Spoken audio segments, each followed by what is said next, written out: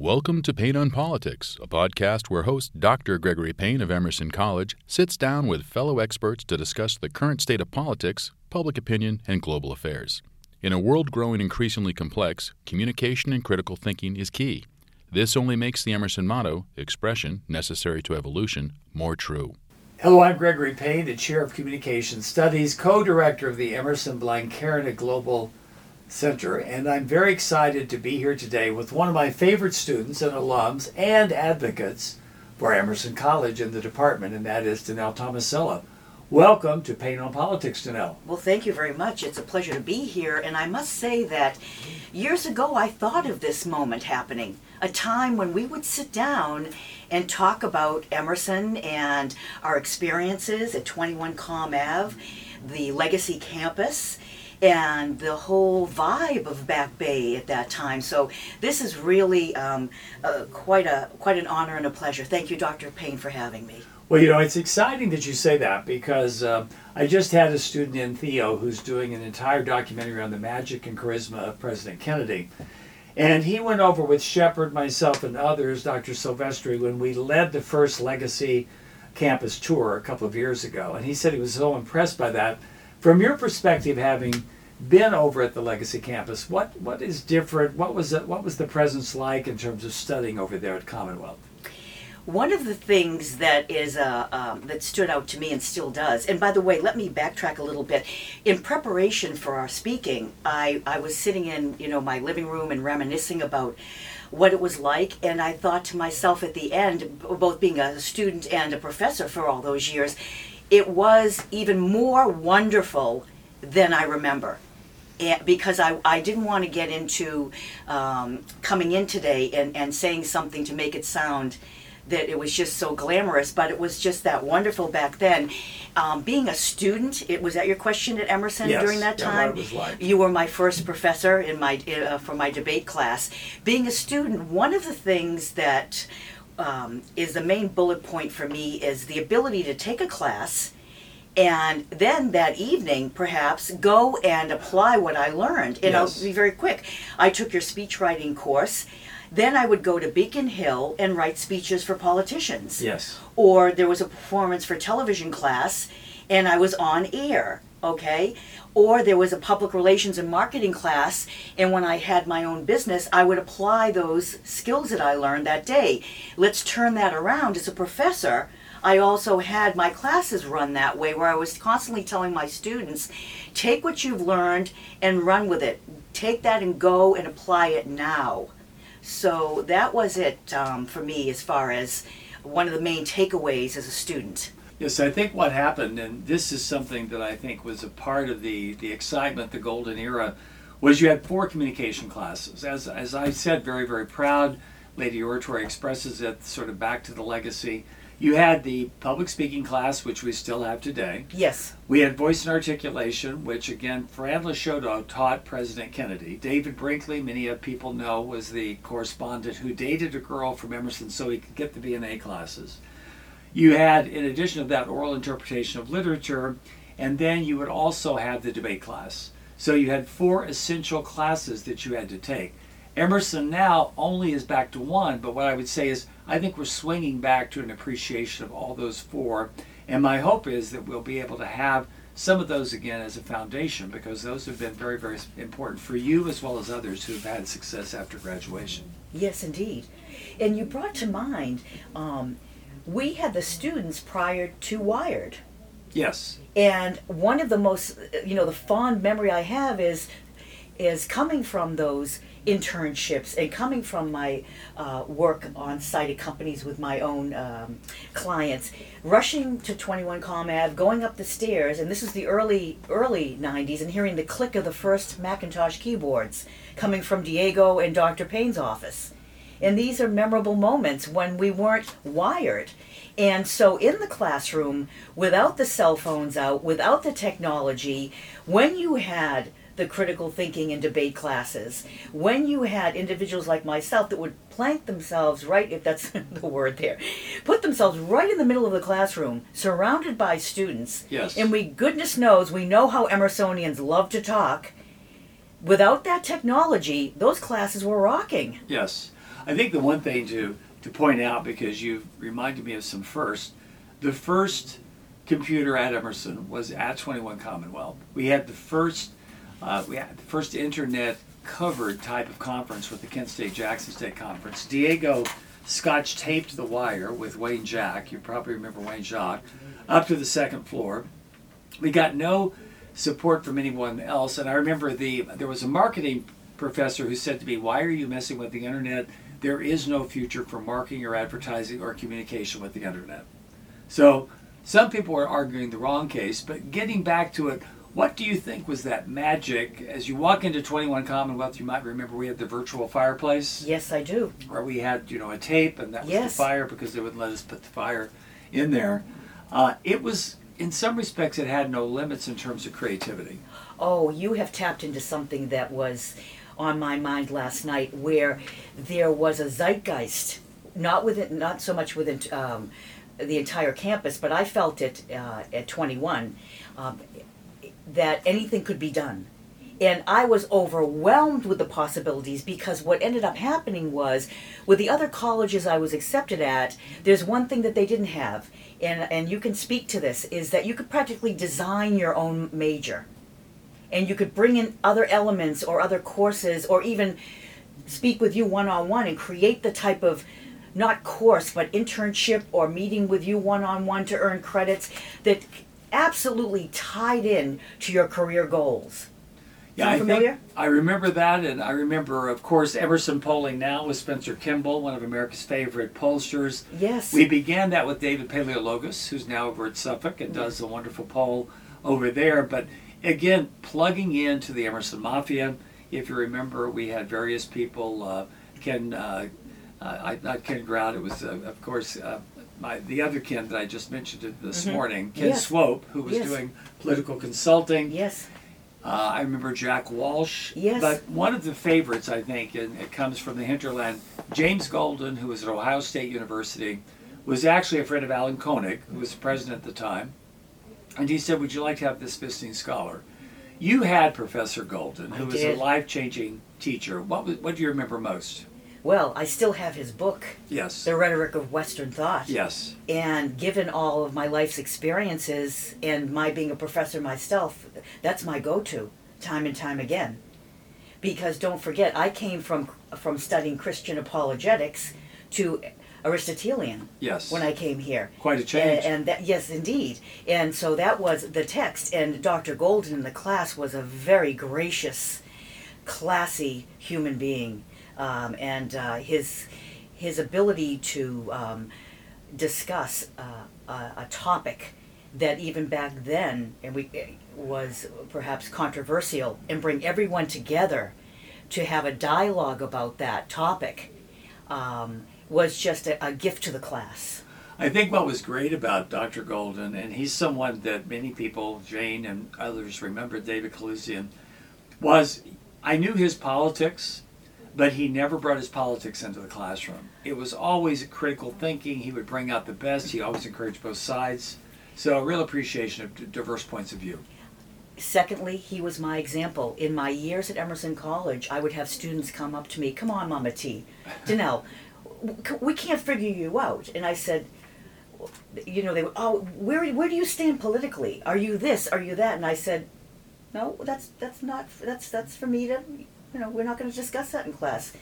And they were always intrigued by that. And I got that example from him. But I have a segue here that's really important for me to hear your feedback about, in that a lot of programs, events, and visiting professors came to Comm Studies, and I'd like to go through some of those beginnings. Here, I've got just a few. We have Kent State. Yes. We have the LA program.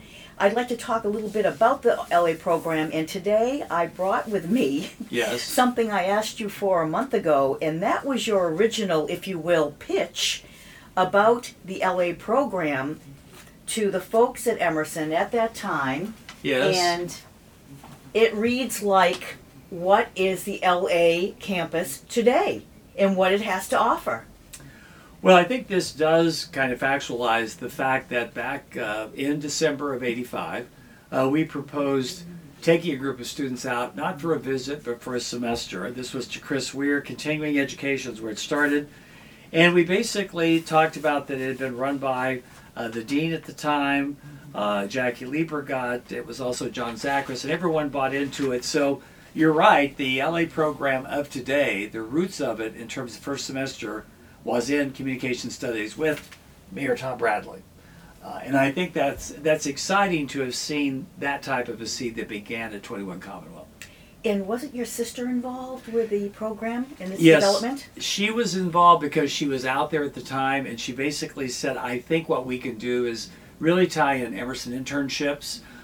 Being very honest, George Quinzel, who was head of mass communication, Carol O'Neill, who I think is now down at in North Carolina teaching, all of us worked together. Again, there were no walls. We worked together to put this together.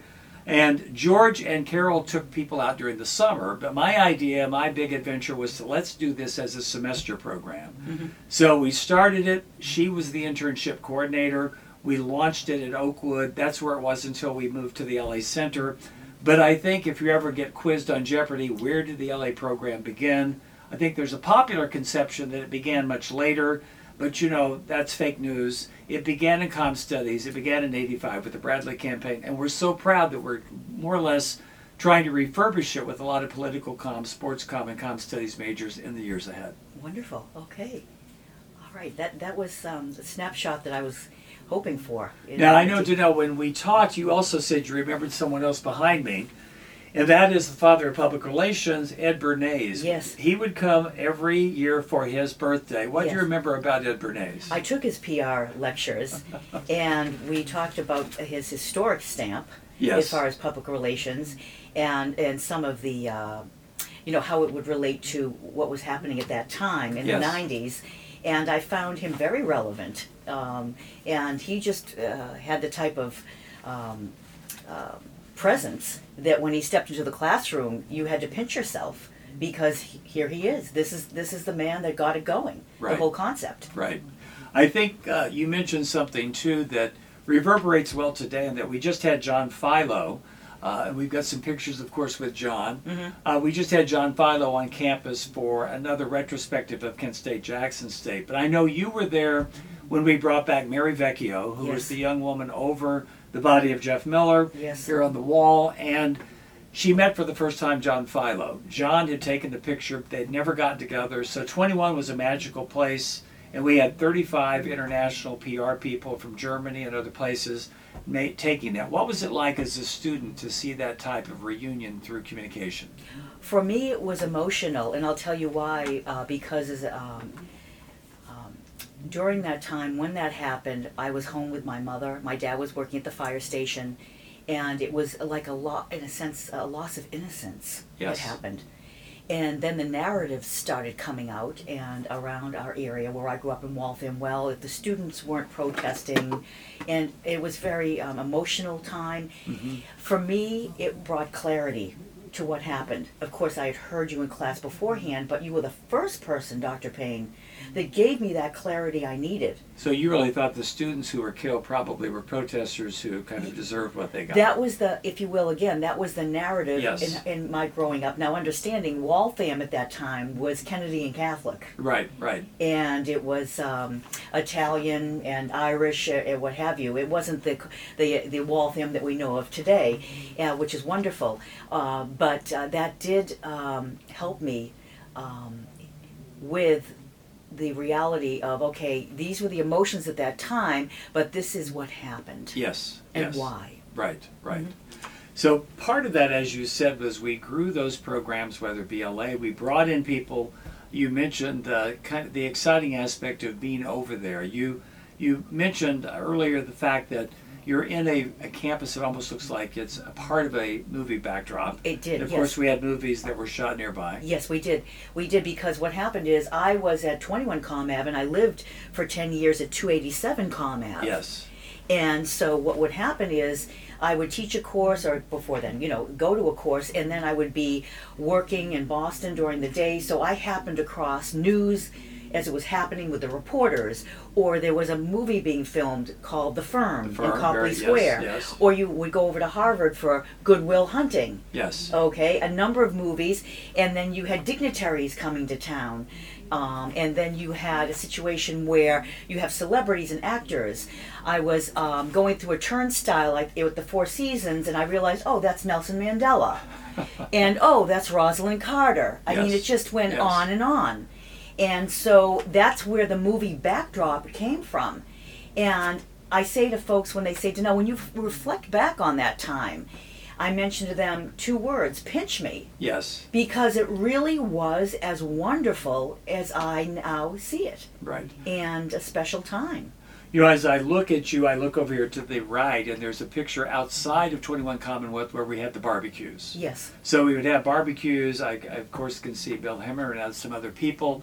When I look over here, though, you probably remember when we had Arnon Milchan, who did the JFK film, Yes. Which was premiered. He, of course, came to 21 Commonwealth. Mm-hmm.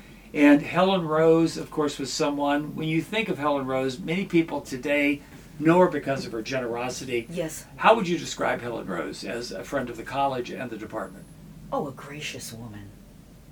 And just a delight to talk to. I remember the pink room downstairs. Yes. And lectured in that room. And just many fond memories. Right. Well, you know, if we're really giving the facts, she and Cecil were the ones who found 21 Commonwealth, and they told Alan we should purchase that. And if you remember, that's the only building that's not on Beacon Street. But we bought that building. We turned quite a profit when they sold it. And Helen was someone who earlier in the 50s had saved the college. It was going bankrupt. She reached out and said, no, we're going to have an alumni group. She began, of course, the speech and hearing science. She was the person who went down into D.C. and advocated for sign language. Massachusetts became the first state in the country to teach sign language. So many years before Women's Lib, Helen Rose was changing things. And I think as we remember 21, she gave us money for the Helen Rose Room. And then suddenly she came to me and she said, you know, Gregory, I want to work with you to give not just rooms, but I want to give to generations the opportunities to go and study. So she was the one who said, I think you've got a young man from Spain who wants to potentially talk to you about a trip to the Olympics. And then she went with us to Atlanta. So I think Helen is someone that represents that vitality of the Jim Golden and the spirit of that legacy campus. Indeed. Yes. I would agree with you that she did. And as you were talking, I mean, there's so much to say. We couldn't fit it in today, but we'll do our best. Is that Emerson also became the place that reporters liked to come to for political events, and we were on the news. You were on the news, and I thought that was really exciting.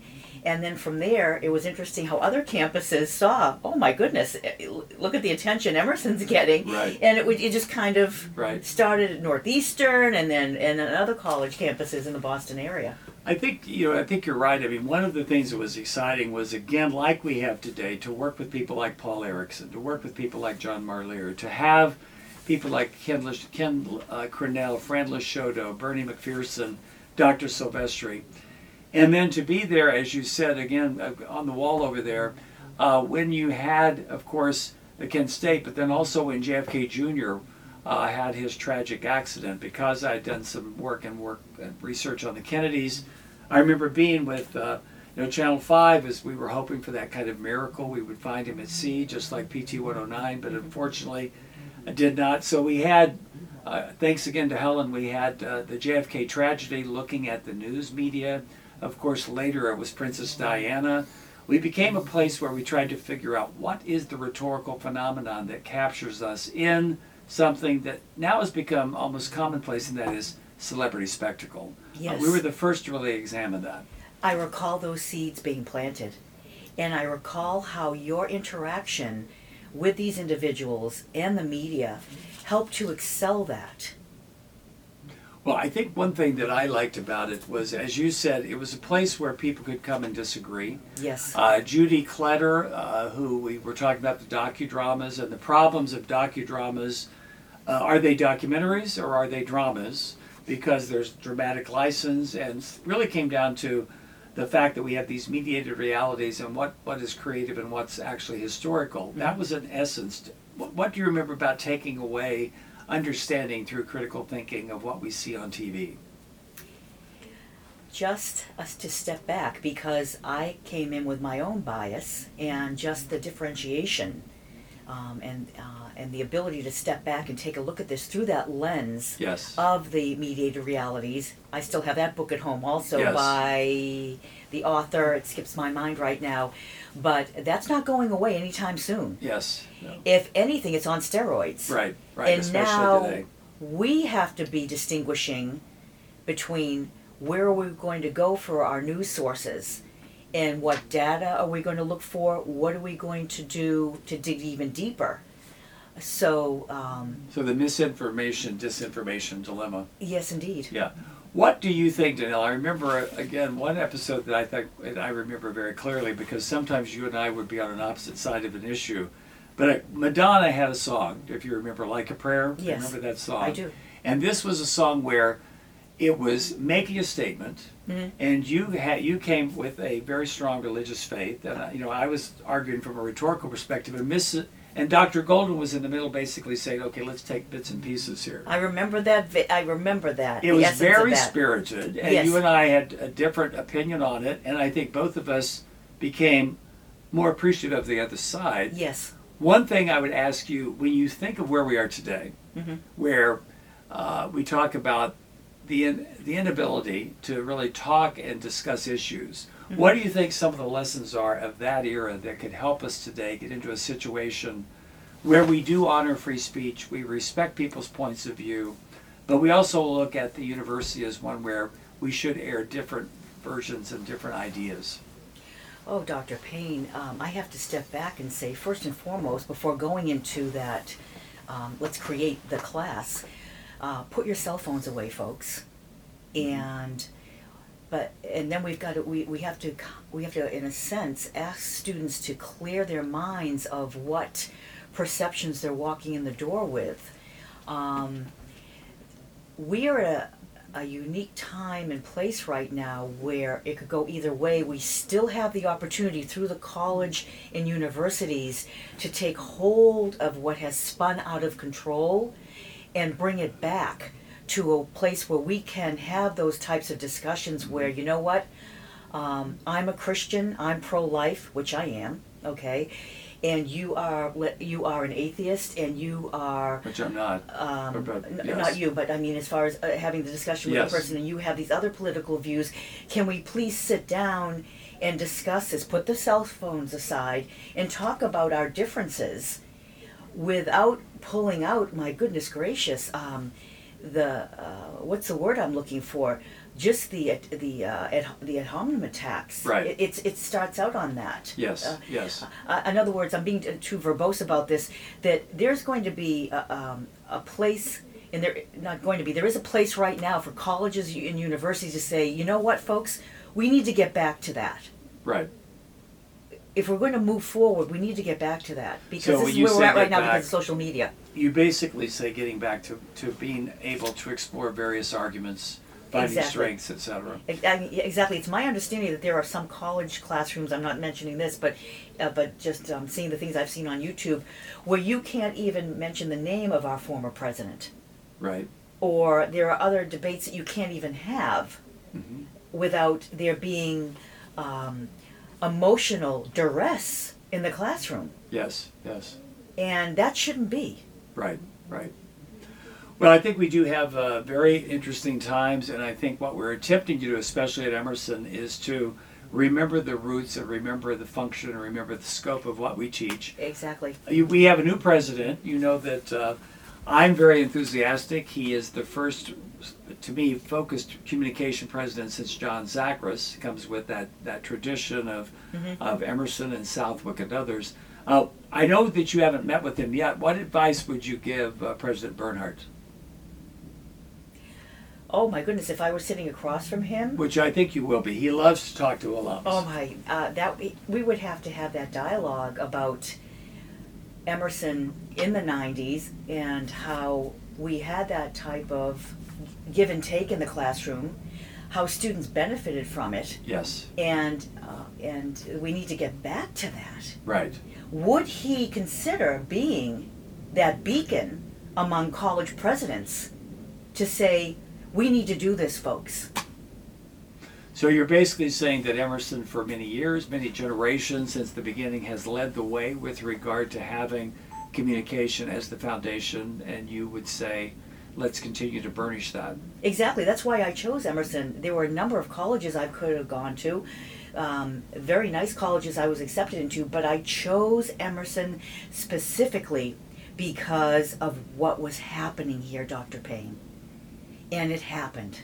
It happened for me as a student, with you as my professor, and I want to thank you right now for giving me that first opportunity to teach in your class and then have my own class, Women in Politics, in 1995.